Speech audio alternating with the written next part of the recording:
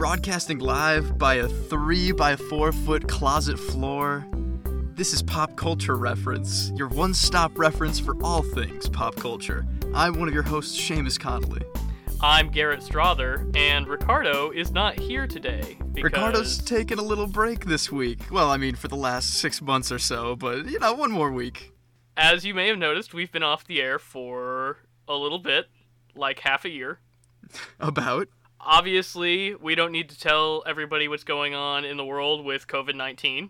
We were sent disparately to different parts of the Midwest and were unable to get together for recording. I had all the equipment, so we couldn't even Skype until now. But good news is, Seamus and I both have our microphones. Ricardo's microphone is on the way to him, so he should be with us next week. And we're sent recording it in the mail yesterday. It's perfect. We're recording over Skype, so we should be good to go. I think I'm just going to be in my dark closet forever for this show now. I think this is where my studio is. Yeah, well, hopefully at some point we'll be able to all get back in the same place again when it's safe for us to do it. We all are on kind of different tracks now. Yeah, so we'll just see where it takes us, but don't worry, we're back coming at you every Sunday just like we used to be. Yeah, there's never been more time to watch movies, to watch television. I've been playing an insane amount of video games. It's, I've got a lot of content overload right now, and a lot of stuff that, in the past I might have never even thought of giving a shot, but, it's open season on everything. Everything is, as interesting as it could be. All right, with that, I think we should just jump right into news. What do you think, Seamus? Okay. The biggest piece of news that I have seen today, at least, it was kind of rumored a little bit in the last week about the Batman set. All the cast and crew have now been officially quarantined after Robert Pattinson has tested positive for COVID. That really bums me out for 1,000 different reasons, including the amazing new trailer that we just got. And honestly, how much I've grown to love Robert Pattinson specifically in the last about year or so, kind of going through his backlog. And I think you just told me this, Garrett, but they are not that far along into filming right now in terms of having to shut down completely right now. No, Matt Reeves at DC Fandom a few weeks ago, which we will cover in a later episode, said that as of now they have about 25% of the movie shot. This is a problem shutting down because of COVID that a lot of productions in Hollywood are facing right now because, frankly, the world is, specifically the US, is just not ready to go back to this kind of large-scale production. Jurassic World, I think, has started production and stopped production twice now. Is that because true? Of COVID outbreaks. Oh my God. Yeah. I know this is a really rough time to be in the entertainment industry in terms of the uncertainty of getting work, but Hollywood, I think, really needs to reevaluate where their priorities are in terms of safety for their cast and crew, because it's not only, sure, it makes the news when Robert Pattinson tests positive for COVID-19, but think about all of the grips and the assistant cameras and the production assistants that are going to be also testing positive that we're not going to hear about, that are just going to be taking the brunt of the studios reopening. So it's kind of a big concern right now that the studios don't really seem to understand what a big deal it is. I feel like this isn't the first big blockbuster one that I've heard of either. I want to say the Tom Holland Uncharted film, I believe, has been on and off. Oh, I mean, don't even get me started with that as in general, but in terms of the production right now, it's been on and off due to COVID. And I want to say the new Marvel Shang-Chi movie has been trying to contain itself in a bubble, but I don't know how well that's been going either. I haven't heard much on that one yet. According to Forbes, Tom Cruise has chartered a 530-passenger cruise ship that they are using to travel around during the pandemic to avoid further outbreaks on Mission Impossible 7. Oh my... You can't... the setup I have on Zoom right now, you can't see my eyes widening as you said all of that. That is that's a horror movie to have Tom Cruise be your cruise ship captain. I can only assume he's in the captain's hat, like steering the wheel during this whole time, but that is like next level Scientology stuff right there to have your quarantine boat city go around the ocean.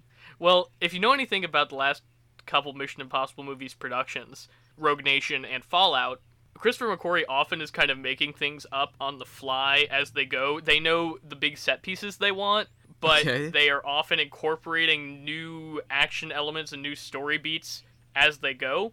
So it wouldn't surprise me if it ended up that a cruise ship played a part in Mission Impossible 7 or 8 now that they're adjusting to this new production strategy. You know, I kind of maybe take back what I said now. If they're gonna use that to their advantage and have, because like I've only seen maybe even just one Mission Impossible. I think I just saw Rogue Nation out of nowhere once, but Tom Cruise is always like chasing the big stunt in whatever the airplane that he's like hanging off the side of, or didn't he do like the diving scene in one of those in Real Dangerous Way? But like if they're gonna get wild with the cruise ship, that can get very fun and creative. If he's gonna like dive into the propellers of a cruise ship or something, I can only imagine. So Seamus, as you know, the entire world is canceled for COVID-19, but that does not stop Star Wars nerds from getting Star Wars content. Last weekend was supposed to be Star Wars Celebration Anaheim 2020, and obviously that couldn't happen. Obviously. But a lot of the things that were supposed to be released during Celebration Anaheim got released still. News most relevant to this podcast is The Mandalorian Season 2 officially got a release date. Thank God. October 30th, which is, I think you said that it was farther away than you thought it was. Yeah, well, I was surprised. I was under the impression that it was going to be in September, like the end of September, but I think I might have conflated that with when we were supposed to be getting the trailer. Yes. Which I believe is accurate. We should be getting it any week now, any day now. Yeah, I mean, knowing our luck, it'll go up the second I finish editing this and upload it to SoundCloud, but I mean, that's usually how it goes. Hopefully we'll be talking about it next week. And then God, I hope so. So that will be the long-anticipated return of Mando Bros. When I listen back to our older episodes and I just hear about The Mandalorian, just us talking about it gets me excited for the new ones. And I'm not going listening to our old podcasts a lot, but just the excitement of us watching those week to week and coming around to talk about them, I'm very excited to get to do that again. It's just, I don't know, it might be taking my top spot for favorite Star Wars thing, and that, shows, video games, movies, and that beats out a lot of my long-standing favorite things, so I don't know if it's my favorite Star Wars thing, but it's definitely, I think, the most consistent Star Wars thing. Maybe that's why I have such a fondness for it, is that, like, even in, like, I love the prequels, I love all of them, really, all the movies themselves, but there are plenty of problems in that series that I could not possibly overlook as a diehard fan. I mean, anybody who loves Star Wars kind of hates Star Wars, too, in many ways. We'll be looking back a lot more on The Mandalorian coming up in a few weeks before it actually premieres, because up on our YouTube channel, which you can subscribe to, Pop Culture Reference Podcast, we're going to upload all of our full episodes there, but we're also going to be doing a new series, Pop Culture Recap.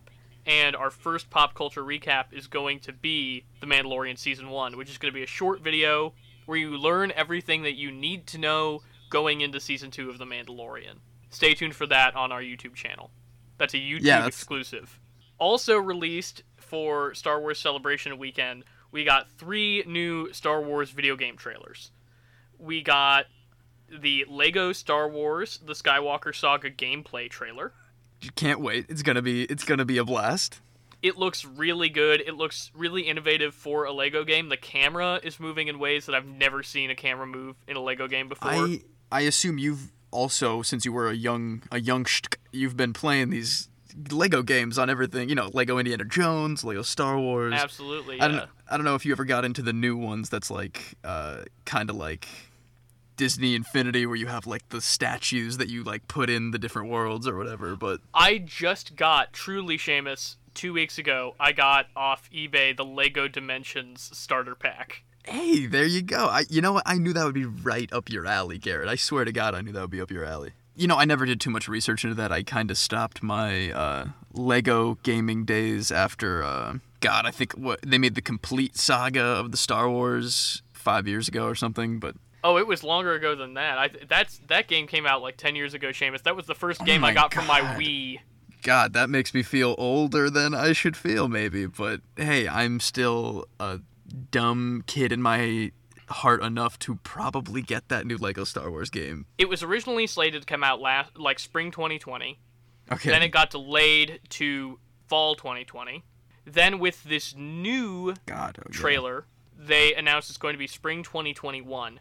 However, with that news, we found out that they are also going to be releasing on next gen at release. So, not only is it going to be available for PS4 and Xbox One, but it will also be available for PlayStation 5 and Xbox Series X at release, which I don't think people really expected a Lego game to be. I guess the PS5 will kind of be already released by then. I mean, that's something we don't have any news on ever, is the release date of the PS5, but... No, and then we will do another time a deep dive on what we know about the PS5 so far. Oh yeah, God, I have like a cork board with red string of just like little bits of info that I don't care about anything but a price and a release date at this point. I know everything I need to know. I'm gonna buy it. PS5 will be out for a while before Skywalker Saga is out, so yeah, that is true.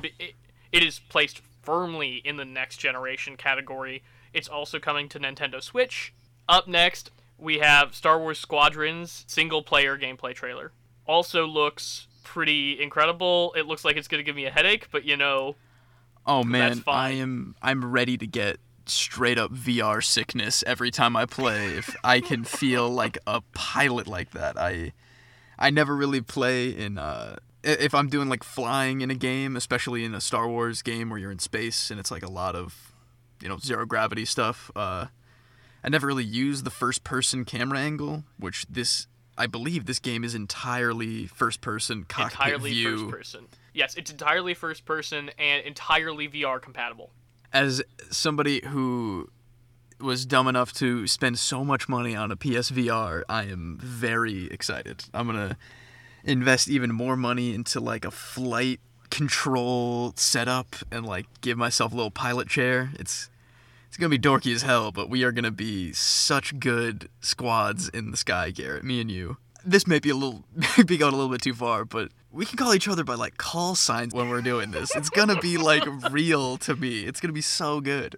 We got a couple of looks at some characters. Rey Sloane from the Empire was in this gameplay trailer. We got a closer look at Hera Syndulla in a more realistic form than her animated form on Star Wars Rebels. Right. And Wedge Antilles confirming that he is the leader of Rogue Squadron, which he always was in like all the old expanded universe stuff, but we haven't done much with that in the Disney canon. I love that they're bringing in the trickle of that extended universe stuff, just like with how they brought Thrawn back into the canon again from the books. Yeah, Thrawn is in Rebels. He's a main character. Right, yes. He's a main antagonist on Rebels. And then I actually have out from the library right now the new Thrawn book. Oh, no kidding. Wait, there's a new one? I know there was a trilogy. It's like the new canon Thrawn. Like, it's the first of the Disney canon Thrawn books. So it's not the old stuff. And then our last Star Wars trailer was the Sims expansion. It is a Sims game pack for The Sims 4, Journey to Batuu. So I didn't even know about this, Garrett. It is a game expansion where your Sim can go to a galaxy far, far away, go to the Black Spire Outpost, which is the same planet and city that you're visiting in the theme park Galaxy's Edge at Disney. That's the weirdest thing I've ever heard in my entire life, Garrett. I'm gonna be honest with you, man. I struggle to understand The Sims in a lot of ways. I think I kind of get the main concept of like, it's like video game, Dollhouse, Second Life kind of mixed all into one. But in this expansion, is it the theme park or is it the actual planet? No, you're like in Star Wars. You can interact with Kylo Ren and Rey. That's so weird. That is so weird. You can build your own to me. droids. You can wield a lightsaber. I know that. Can you like fight people? I don't know. It comes out September 8th. Oh, Star Wars Squadrons also, I need to circle back, comes out October 2nd. Oh, God, I can't wait. That will only be available on the PlayStation 4, but they have confirmed that the PlayStation 5 through backwards compatibility will be able to play it. So those of us who are going to be getting a PS5, like myself, and don't have a PS4 will still be able to play Star Wars Squadrons. Also, real quick before we move on, I want to say it's like a $30 price point. Like, it's not a full-priced $60 game, if I'm not mistaken. It's a $40 price point. $40 That's what they price said. point. That says to me that it's probably going to be a pretty short story campaign, probably only like 3 or 4 hours. Something in line with like Battlefront 2. Yeah, probably. I kind of have the same idea. I mean, they haven't really hidden it too much of like, it's probably more based around squatting up with friends and going online a lot more.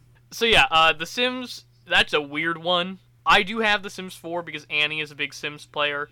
Annie is more into those, simulation games where it's not based around combat or achievements as much as it is around just enjoying being in a world that is kind of your creation. Okay. She was telling me how this is actually very controversial in like the Sims community because there are a lot of issues that people are asking for to get fixed and they're just dumping Star Wars content out instead, which is solely, it seems, aimed at new players. They're trying to get you and me to buy Sims content, not people who have been devoted to the Sims. Yeah, which there are so many Star Wars games, and there are especially so many Star Wars games coming out right now that certainly, yeah. I don't know how... Annie, who is a big Star Wars fan now, loves droids. And essentially it looks like droids are pets in this new game. Damn, you know what? That's actually kind of fly. I'm gonna be real. Annie doesn't even seem that interested in it because there's so many other things that she would rather do. That's not what she wants from a Sims game. Like, she would way rather play the Star Wars Disney Infinity levels or get the Lego Star Wars Skywalker Saga. The Skywalker Saga is the real sandbox Star Wars game that I think anybody should really care about right now that's coming out, at least. Come on, it's every movie, it being the Skywalker Saga. I actually don't believe it has Rogue One and Solo attached to it, but other than that, it's every movie. They've confirmed the 6 DLC packs. These are probably 8 characters apiece, so additional characters for your game. Is it just characters, or are they adding up levels and maps and stuff? They said it's just characters. So, Mandalorian Pack 1, Mandalorian Pack 2, which I'm assuming are Season 1 and Season 2. Okay, makes sense. Rogue One, Solo, The Bad Batch, which is the new show coming to Disney+. Very excited for The Bad Batch. A pack called Classic Characters, which I'm assuming... I'm assuming they're going to mostly have the new Han Solo with his wavy hair and everything in the game, but if you want to have the Han Solo from Lego Star Wars The Complete Saga, maybe that DLC pack is for you. Or it's going to be the super old ones where it's just Luke Skywalker with a smiley face that's just like a Lego guy. I could also see it being maybe some characters that don't fit into the existing theme packs or fit into Skywalker Saga that they might still want to have in the game. Like Ahsoka, Captain Rex, maybe some of the Rebels characters. Yeah, I could totally see that. More of the spin-off goods that people would just like a little sprinkle of added in there. But also a new feature for Skywalker Saga is going to be the ability that when you buy a Lego set, you'll get a code that activates that vehicle in the game. So when you buy great. When you buy the Lego Razor Crest set, you get a code that activates the Razor Crest in the game. Dude, that is genuinely a very cool tie-in to go out and I mean, like, I've been trying to get into actual Lego sets again recently, just because they are totally awesome, and I couldn't do the big hard ones when I was a kid. But the fact that they've vertically integrated all these Lego things so well, that actually kind of gets me excited to want to do something like that. That's kind of impressive to me on just purely a marketing level, that I can feel that marketing working on me. So I think that wraps it up for our Star Wars Celebration news. That's all pretty exciting stuff. We're big Star Wars fans here on the pod, obviously. Yes. And then our last bit of news is pretty sad, which obviously earlier this week we learned about the passing of Chadwick Boseman. Yes, the very sudden for us, most people having not known. He kept it very specifically secret. Yeah, he was only 43 years old. I think it hits particularly hard since he is a landmark in blockbuster cinema because of what Black Panther means to so many people. Absolutely. He was and is, like, as devastating as it is that he only held the mantle for such a short time, that he will be remembered forever for the film that broke a lot of these barriers in major blockbuster films, like the way Black Panther did. Absolutely. I mean, this has been a sentiment echoed a lot on the internet recently, that he was diagnosed in 2016. So many of the films, not only Black Panther and Marvel films that he's known for, but also things like Marshall and Da 5 Bloods, he was doing so much work while going through his cancer battle, which is so impressive that the entire time he was Black Panther, he was battling colon cancer. He worked so hard to become, who he was in the industry, and you also see all this stuff now about, like, at the exact same time he was, doing everything he could to work through all these problems he was having. He was still being genuine and very nice, going to these charities, hospitals, meeting kids who, for all intents and purposes, had very similar circumstances to himself, and he still kept this very genuine grace and poise about everything that he did, on and off screen. It was just, it's just a very, very genuine shame. It is. It's sad because there's not much for us to say about him other than what a terrific talent he was, how gracefully he handled everything, and how sad it is that we won't be able to see where he could have gone. Oh, yeah, heavy stuff. I'm sure, considering how iconic he was in the Marvel franchise and all of the plans for his character going forward within the universe, I'm sure there is going to be a very big send-off. Absolutely. Let's move on to our next segment, which is a new segment that we've introduced after our involuntary hiatus. Yes. This is Pop Culture Catch-Up, our new segment where we talk about things that we weren't able to talk about when they happened, unfortunately, because of us being off the air, but we still feel like we should chime in and give our thoughts on. This week, we're going to be talking about the state of movie theaters right now and the return of drive-ins. Yeah, it's been very interesting to have started a media podcast right on the cusp of global shutdown, especially in big crowded areas like a good movie theater, which, I will love going to the movies for the rest of my life. If I ever get to go to the movies again, that will be nice, but I am taking a long break, much like many, many others, even, besides a lot of the government-mandated theater shutdowns. But as of right now, as of recording this, I believe select theaters are reopening for the release of Christopher Nolan's Tenet, which for some reason absolutely could not be streamed as a premiere. I kind of understand the budget restrictions on having to actually release it somewhere, but I mean, I think also that it can be done, and there are ways for it to be done. Harley Quinn and the Birds of Prey, it got a brief theatrical release, but it is a Warner Brothers film, just like Tenet, that immediately got its release moved to the digital realm. God, yeah, that's true. I mean, the only thing I can think about with specifically Tenet and Christopher Nolan is he's a man who very much needs to have his movies viewed a certain way. I No, feel everything I've heard, yeah, all is of that it's him that was pushing for this. I mean, I didn't even hear that officially, but every time I would see the trailer and it would say only in theaters right at the end, I would be like, that's him making a fuss about having to see it in a specific IMAX style of, viewing. I love celluloid. I love seeing things on celluloid. I love the theatrical experience, and I want it protected.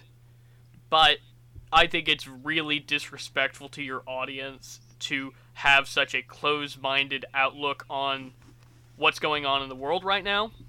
Like, I saw Dunkirk opening night in 70mm at the Music Box.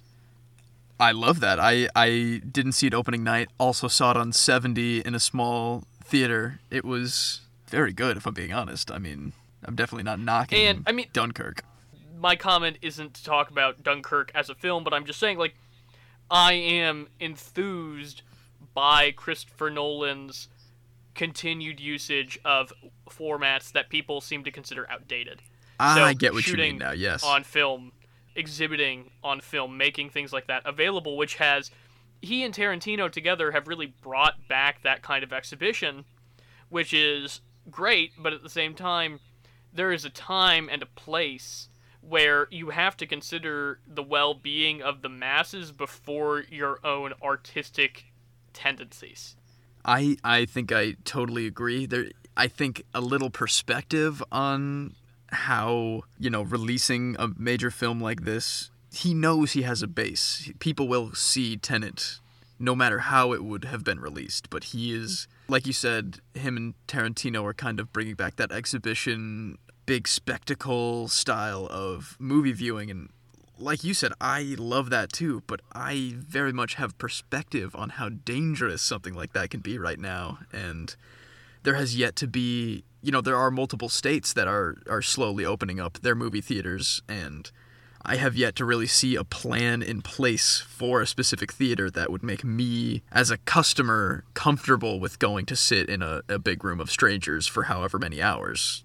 I used to work at a small movie theater in Chicago. I know how disgusting people can be when they're in the dark and they think nobody can see them, and I think the valiant efforts of the crew of those theaters to scrub everything clean is probably working for the most part, as far as I know, but it's not the employees that I don't trust. It's not it's not even the people running the theaters I don't trust. It is the other patrons that I'm going to be in that room for 2 hours with that I don't trust.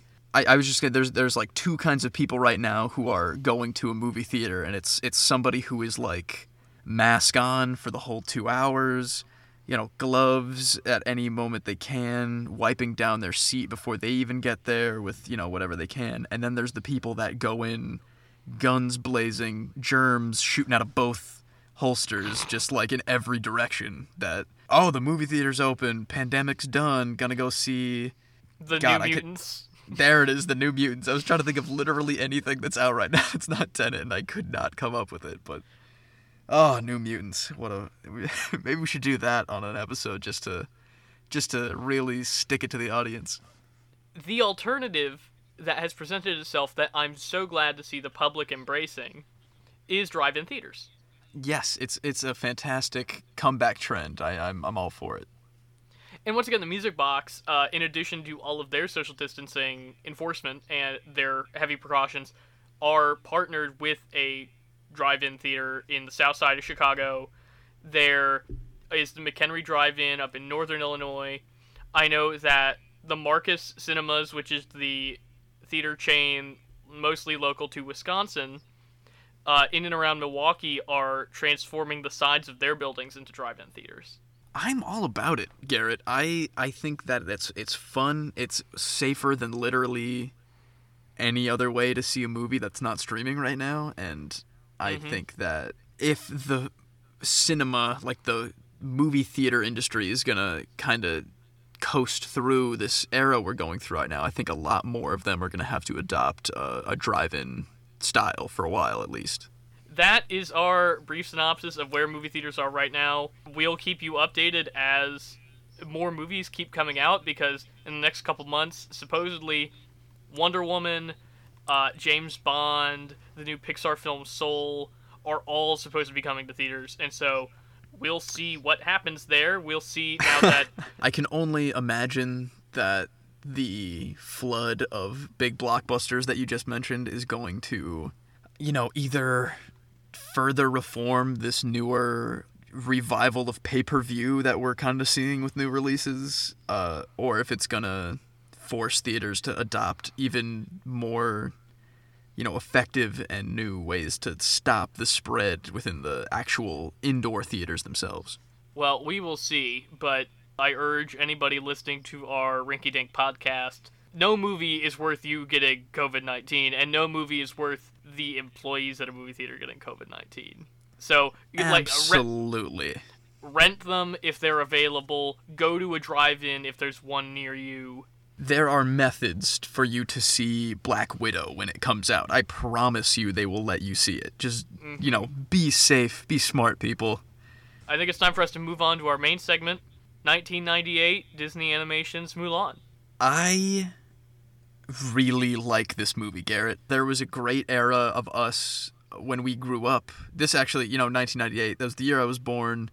Obviously, I kind of missed the release of this one, but, growing up with, this, Aladdin, Hercules, a lot of these lesser traditional feeling animated kids movies. A lot of this movie, having not seen it in a while, surprised me in a lot of ways that even in a 1998 animated Disney movie, I did not think I would see some of the stuff in here that I did.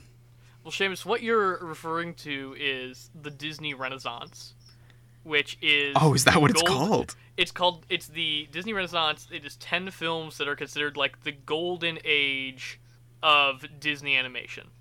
It's Mulan, Aladdin, Hercules.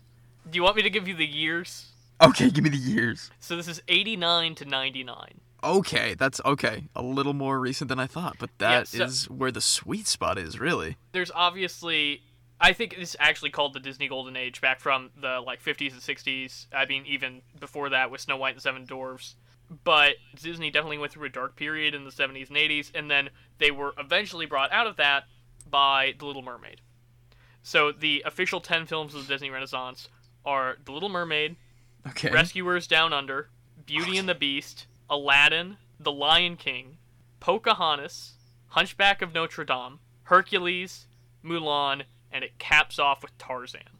Wow. That is a powerhouse lineup of... That's some of the best stuff I ever watched as a child, truly. That's most of my childhood, minus I don't think I ever saw Rescuers Down Under. I don't even know what that is, man. Oh, Seamus, you're missing out, my man. Is it are they mice? Are they English? You know the Rescuers with Bob Newhart and Zsa Zsa Gabor. I think so. It's a distant memory. It's a 1977 Disney film, The Rescuers. Man. It's great, but even better than The Rescuers is The Rescuers Down Under, which is the sequel that came out 10 years later. Did they go to Australia? They go to Australia, and it's so beautifully animated, and it's just a rip-rollin' action-adventure powerhouse, Seamus. Oh, man, I love that. That's so dope. Yeah, but, I would say Mulan is the top of the Disney Renaissance tier. Definitely for me, Mulan and Beauty and the Beast are probably the top of those 10 films. Out of those films, for me, I usually go Aladdin and Hercules for the classics. Those are the ones that me and my older brother watched on repeat on VHS when we had them. But rewatching Mulan, I feel like it might even belong with those other two in terms of just I don't know. I know a lot of Disney films seem very the same in a lot of ways, and I guess most of them are just the hero's journey with little sprinkles of, fun animal sidekick here and there, but... The traditional Disney model is beyond even the hero's journey in terms of formulaic. Yes, the hero's journey is definitely in the classic Disney formula, but Mulan rejects so many of the other Disney staples, she is not an orphan. In fact, both of her parents are alive the entire film, which is great. Yeah, God, how did I not even realize that? That's kind of a rarity in a Disney film. She is not in any capacity a damsel in distress, which is another big one. Oh yeah. Mulan definitely still follows the hero's journey guide, which is fine, because lots of great movies do. Most great movies maybe even do. It still follows the Disney tradition of having a love story. It has cute animal sidekicks. It has musical numbers, but it's just done in such a fresh and elegant way that I think it feels a lot different from your normal Disney film. And, before I agree with almost everything you just said, I want to apologize for the giant industrial vacuum cleaner that I think is cleaning the hallway of my apartment building, if that picks up. Hopefully it doesn't, but I agree with so much of what you just said. A lot of the stuff, in terms of the love story that kind of gets subverted is the fact that it is so late in the movie that it becomes more of an important part for this very strong main female character. It's truly her quest is for like honor and family loyalty. It's all for her dad and her family. And I want to say the romance stuff with the captain doesn't really factor in until like she completes this very personal quest that she set out for in the beginning. The actual romance does not begin until literally the last scene of Act 2. That's what I thought. What it does is it allows their relationship to be built on more than what most Disney relationships are built on, which is like attraction. Exactly. It's not just like a love at first sight, true love's first kiss. It fixed and started everything that was ever anything. It's like very serious means that they meet and interact with each other for the longest time. That as Shang grows in his appreciation and admiration for Mulan's character that she's created of Ping, that is a relationship built on trust and admiration, shared values, not in any way on romance or attraction. I'm not saying that there are no elements of romance, and of course romance is also built on things like shared interests. Of course. And appreciation. But it's not in a traditional Disney sense. And so, we'll just put down a spoiler warning now. It's hard to talk about Mulan without talking about the whole story. This movie came out 22 years ago. Yeah, exactly. When Shang does find out Mulan's true identity, then the more traditional, hetero romance can begin. Right, exactly. It's almost more about her and her relationship with the Three Stooges guys that she becomes good friends with, and like how she's getting trust in them as like a representation of how well she is embodying like her father or like the man that she is supposed to be in this scenario. It would be really easy for this movie to only focus on Mulan is capable of doing everything that a man can do. It's really good at focusing on that message. But also, the Three Stooges characters that you mentioned, which are Chen Po, Yao, and Ling. Love Chen Po, good man. Also become more in touch with their own effeminate nature. Oh yeah, that is true. In that climax at the temple. The first time we really get likable characterizations for the three of them are in the song A Girl Worth Fighting For, where they're singing about their desire for, a beautiful girls that are dressed up in these like accessories, not about a woman who they actually want to be their companion. Yeah, there's a lyric that Mulan is talking about, like a girl with brains who always speaks her mind, is like she's throwing that into the ring of all these men just singing about like the porcelain makeup face and the red lips that they're after, and I don't know, it doesn't go over very well with them at the very least at the time. But just like Mulan's journey to realize that not only is she on this journey for the honor of her family and for her father, but that she's also finding something in herself that she didn't know she needed to find, that the Three Stooges, as you refer to them, Of course. find they are worth fighting for. Like, they become Seamus in that third act, the girl's worth fighting for. Oh my God, that is beautiful. You're a genius, Garrett. Did you write this movie? That's amazing. That's true. I was 3 months old, but yeah, they called me in. Oh, they needed a younger punch-up writer, of course. Really, I was shocked at how tightly written this movie is and how good the storytelling is and how many of the characters have their own stories going on without forcing. It is a tight 90 minutes.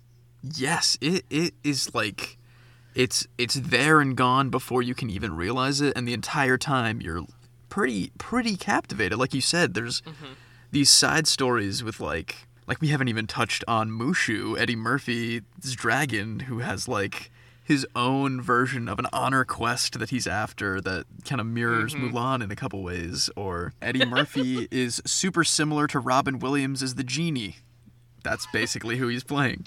You're not wrong. I think that is definitely an influence on him. Like, I think that there's no question in that. He does not fit this movie in any way tonally, and he's a big name. The celebrity voice who talks very fast and makes jokes that do not fit with the era that they're in, and it's, he's great. I don't even have any fault with he can be the comic relief and also fit in the pocket of anyone to just like be in any part of anything they need to be in. So I don't complain at all. I do wish that there was a little bit less Mushu, if I'm being honest. Really? Yeah. I think that this movie is so good and so tonally consistent that Mushu kind of brings it down a little bit sometimes. You're not wrong. I wrote down when they are singing A Girl Worth Fighting For, it's like, it's a pretty, it's a catchy song, and it sets up a lot of like the heteronormative themes that they're going for, but there's also there's a couple, funny Mushu and Lucky Cricket things that go on while they're singing, and then immediately they cut 180 to a burned down village and a slaughtered field of soldiers that is like pretty hardcore to look at. There's like a field of bodies. I think that is probably the best sequence in this film, like going straight from the traditional Disney I Want song from these characters that's right, to a battle-ravaged, burned-down village. Like, they find, like, the little girl's doll, indicating that there is a burned-up little girl somewhere in this village, and, like, the captain's father is slaughtered by the Huns, and General Shang is killed. Even the beautiful imagery that caps the scene of Shang putting his father's helmet and sword in the snow as a grave. Mulan puts down the doll with it. So not only is Mulan remembering the normal people, the peasants that this conflict has impacted, but specifically the doll is a symbol of youth and femininity, which are the very things that define Mulan. Yeah, God, that was such a powerful, like I said, like there was that 180 instance where it's like seemingly they don't even finish the song. I don't even know if they do. No, really, it cuts off like mid-lyric. That is absolutely true. Yeah. Yeah, that's the last musical number. Oh my God, that is true too. You notice so much about these Disney movies that I just get swept away in. Oh my God. It functions as, I don't want to get too much into like screenwriting minutia, but that is the Act 2 midpoint, which is where where essentially the biggest twist in your story is supposed to come in. And so the first half of that movie is standard, funny Disney musical, and that's when it really becomes a war film. And it focuses more on the darker aspects of the reality of the conflict that they're in, and the characters become more serious. Even Mushu becomes more serious as the film goes on there. I think the only musical, like, reprise at all is you hear, they don't sing it, but when they're infiltrating the palace dressed as concubines, you hear the chorus of "I'll Make a Man Out of You" come up again. Yes, I actually did notice that. I jotted that down. Which, one, is just funny because obviously they are dressed as women. So yeah, it's kind of great flip on the idea of, like, you pretty much need to be a man to do anything, let alone anything exceptional in this kind of society, and then they're really letting it all, you know, hang by the wayside when they can do everything they need to in channeling that femininity that they have, like, been so obviously repressing as they knock each other's teeth out for no reason throughout the entire movie. Like, the return of the music represents the fact that things are becoming more hopeful again. Yeah. Like, they might actually win. They've got a plan. Seriously, that whole last action sequence where they're in the Imperial City, I think is what it was, where they're doing the big military parade, and it's the comeback of all the Huns and stuff. It got me tingling, man. I was watching that, and I was just, like, the action was the action. I felt that stuff as it was happening. It was so... The threats really of the good. Huns coming back, all the, you know, fireworks and the rockets, even just, like, the animation of the massive crowd throughout all of this, the bright colors that went with it, everything together about this last climax part was just... It was doing it for me really well, and I didn't even notice the lack of music as they were just, like, getting into the serious fighting. I mean, this is a cliche, but it's like clockwork. It's like every little gear and cog is just working so well together to make this thing run exactly like it needs to. Not that there aren't some flaws. Of course. But even, like, politically, like, in a meta-narrative, Mulan works better than I expected it to and holds up better than I expected it to. But also, a lot more of this cast is Asian than I remember it being, which I was impressed by. I actually I looked at that cast list too, and I kind of agree. I mean, obviously, Ming-Na Wen and B.D. Wong, I knew were the leads, who are obviously both Asian. I also did some research about the casting decisions, because I was curious about, like, if there was any backstory that I could find about that. And Harvey Fierstein, who plays Yao. Right. You know, Harvey Fierstein's a great actor. He's been in loads of stuff. Totally, and that voice of his, ooh, love that Harvey Fierstein voice. Apparently, he really objected to being in the film. He didn't want to play an Asian character and take that role away from an Asian actor. All right, wow, that's very... I don't know, that's very big of him, especially for 1998 when, you know, you really didn't have to care as much as you do now about something like that. I'm glad that he had that kind of forethought. But then, of course, Disney talked him into it anyway. So right, yeah, I'm sure they wrote him a fat check. So yeah, I said to Annie after we finished it, I don't know what the new one could actually do to improve upon that. I've been hearing a lot of things about the new one. I know that it's missing a lot of the fan favorite aspects of the original. I think it's very much trying to distance itself from the original in many, many ways. The track record of a lot of these Disney films has been to be pretty strictly similar to the original, and I think this one is... It's very much diverting from that remake factory formula that they've been using for the last couple of years. If they are going to remake these Disney films as live action, or even in the case of The Lion King, just like realistically animated, it's very films, weird to call that live action. Like, I'm excited about the idea of them trying new things. My issues with the new Mulan and why we are not talking about it today stem mostly from other reasons than the Disney reboot factory. Okay, so my objections about the new Mulan definitely stem, I mean, in part due to the remake factory that we keep referencing, that I cannot get behind the idea of just recycling ideas so blatantly. But more so, there was a lot of political controversy with the main actress who plays Mulan, and I believe the director, coming out publicly in support of the Hong Kong police against the Hong Kong protesters that have been taking to the streets for, I think, over a year now, maybe Yep. a little over a year.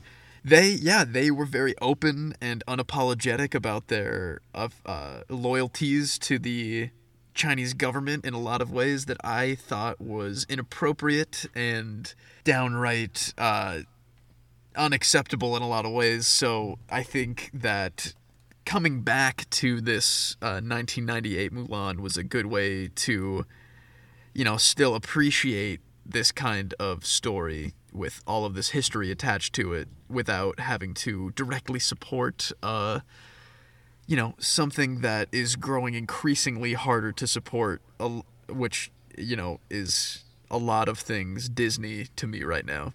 Well, that is the big problem, is those people obviously were the spokespeople for what was being said, but you can't forget that Disney has a lot of interests in that area. Specifically, Chinese government only lets in a select few foreign films every year. Yeah, that's right. So Disney is trying to take up a big share of that market because they're trying to take it up with Star Wars, with Avengers, and with their Disney films. Disney's trying to take up a reasonable market share of the international films going into China, so they do not want to upset the Chinese government.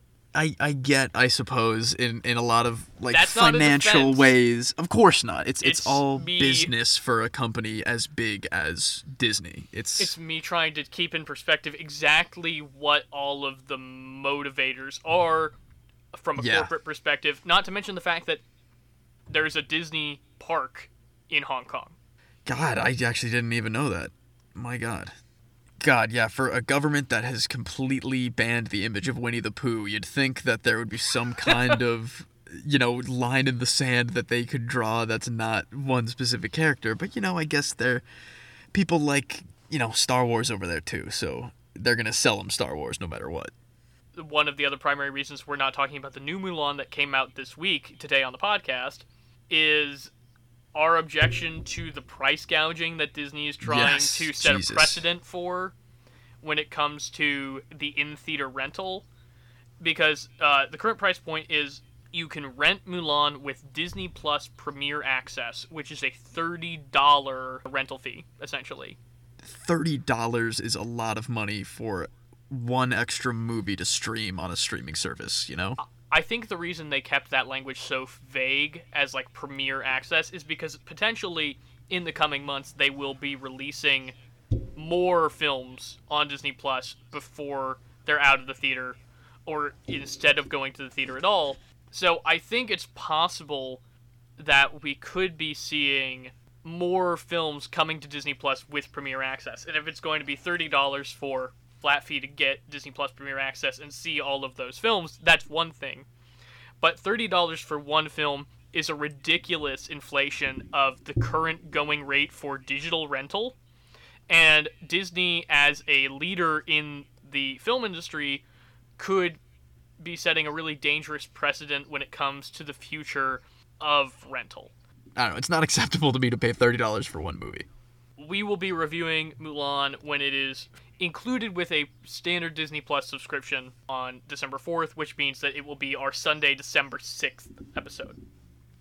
And yeah, that's about the long and short of it. I think that the 1998 Mulan was a fantastic compromise to keep everything on theme. Honestly, this movie held up so much better than I was expecting it to. I was really glad to watch it, Seamus, and I was really glad to talk about it with you today. Me too, Garrett, me too. So, I think that wraps it up for our main segment. Now let's move on to, Where's Riley? I'm gonna go ahead and say, walking the lonely streets, hitchhiking like the Hulk, trying to find anywhere safe to hunker down during all these scary times. As poetic as that sounds, he has found shelter, Seamus, in the Jersey Mikes in the northwest suburbs of Chicago where he works.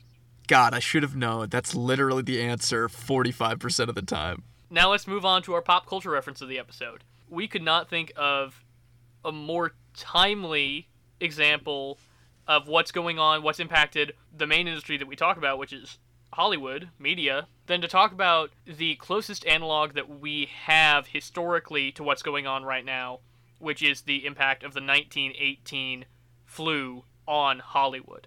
Yeah, almost in a Twilight Zone-esque similarity, we are going through the effect that the Spanish flu had on Hollywood was nearly identical to what we're seeing right now in a lot of ways, including the implementation of massive shutdowns due to stars catching, the disease of whichever era we're talking about here. So yeah, this is close to the end of World War I. The Spanish flu, as it was known then for propagandistic purposes, starts outbreaking all over the world. Initially, it was thought of by the Hollywood studios as a, quote, East Coast problem.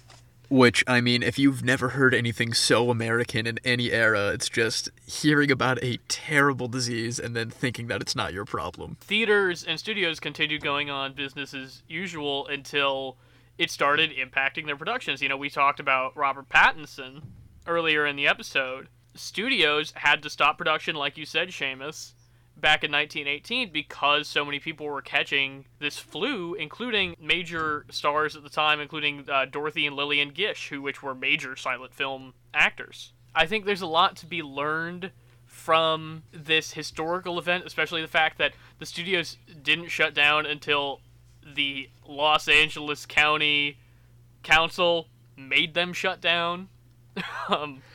Also very perfect with everything that's going on now, just forced to be safe and healthy by anybody who cares, and then keeping the shutdown is such a negative thing, which is what I keep seeing a lot of. A lot of people are angry that they can't go sit in a big cough box with other people. So now that brings us to the end of our episode, Seamus. It's time to save the rec center. I never thought that I would be into a television show like ABC's Once Upon a Time, Garrett. Really, Seamus? It never interested me. My lovely girlfriend, Kara, has been watching it recently, and I've been kind of giving it a little bit of my, half of my attention here and there, and then I started to sit down and watch some episodes farther into the run, and it is so weird. It is so strange. It is truly just like an acid trip of fairy tale Avengers crossovers where so many people are evil and also like 3 different characters in like literary history. So it's going to Disney Plus in about a week. So I never thought I'd get into it, Garrett, let me tell you. Garrett, why don't you tell me what your rec center is this week? Seamus, you're going to be thrilled, let me tell you. Oh God, lay it on me. I finally got from the library on Blu-ray the classic Sandra Bullock, Keanu Reeves vehicle. Oh my God. Speed. Oh my God, I love it. What did you think? Have you seen it yet? It was the best movie I've ever seen, I think. It's insane. It's insane. I love it so much. I had never seen this movie somehow, even though it combines my 3 favorite things, which are Alan Ruck, Jeff Daniels, and 90s action movies. The action and practical effects are so good. The characters and performances are so likable. It is competently directed. I really miss when blockbusters were sincere, Seamus. Right, yes, of course. I know exactly what you mean. Everything is just quips all the time now. Everybody's got to be funny and not take the situation seriously. And I want Keanu Reeves beating up the inside of a bus. It's all I want. Yeah, dude. I'm right there with you. There's some kind of heart that's in Speed, and movies like Speed that you just can't recapture these days. It lived up to my expectations, which is saying something because I had pretty high hopes for this movie. I'm super happy I finally got to see this one. Well, I'm very happy that you did. We'll watch it together soon, I'm sure. I do it for this podcast, like you said. That would be great. I would love that, Seamus. I will say that little chime you just heard is my computer about to shut off, so I definitely have to save this audio file real quick. So. Well, great. This is the end of our episode then, folks. See you Alrighty. Next week for our Bill and Ted trilogy talk.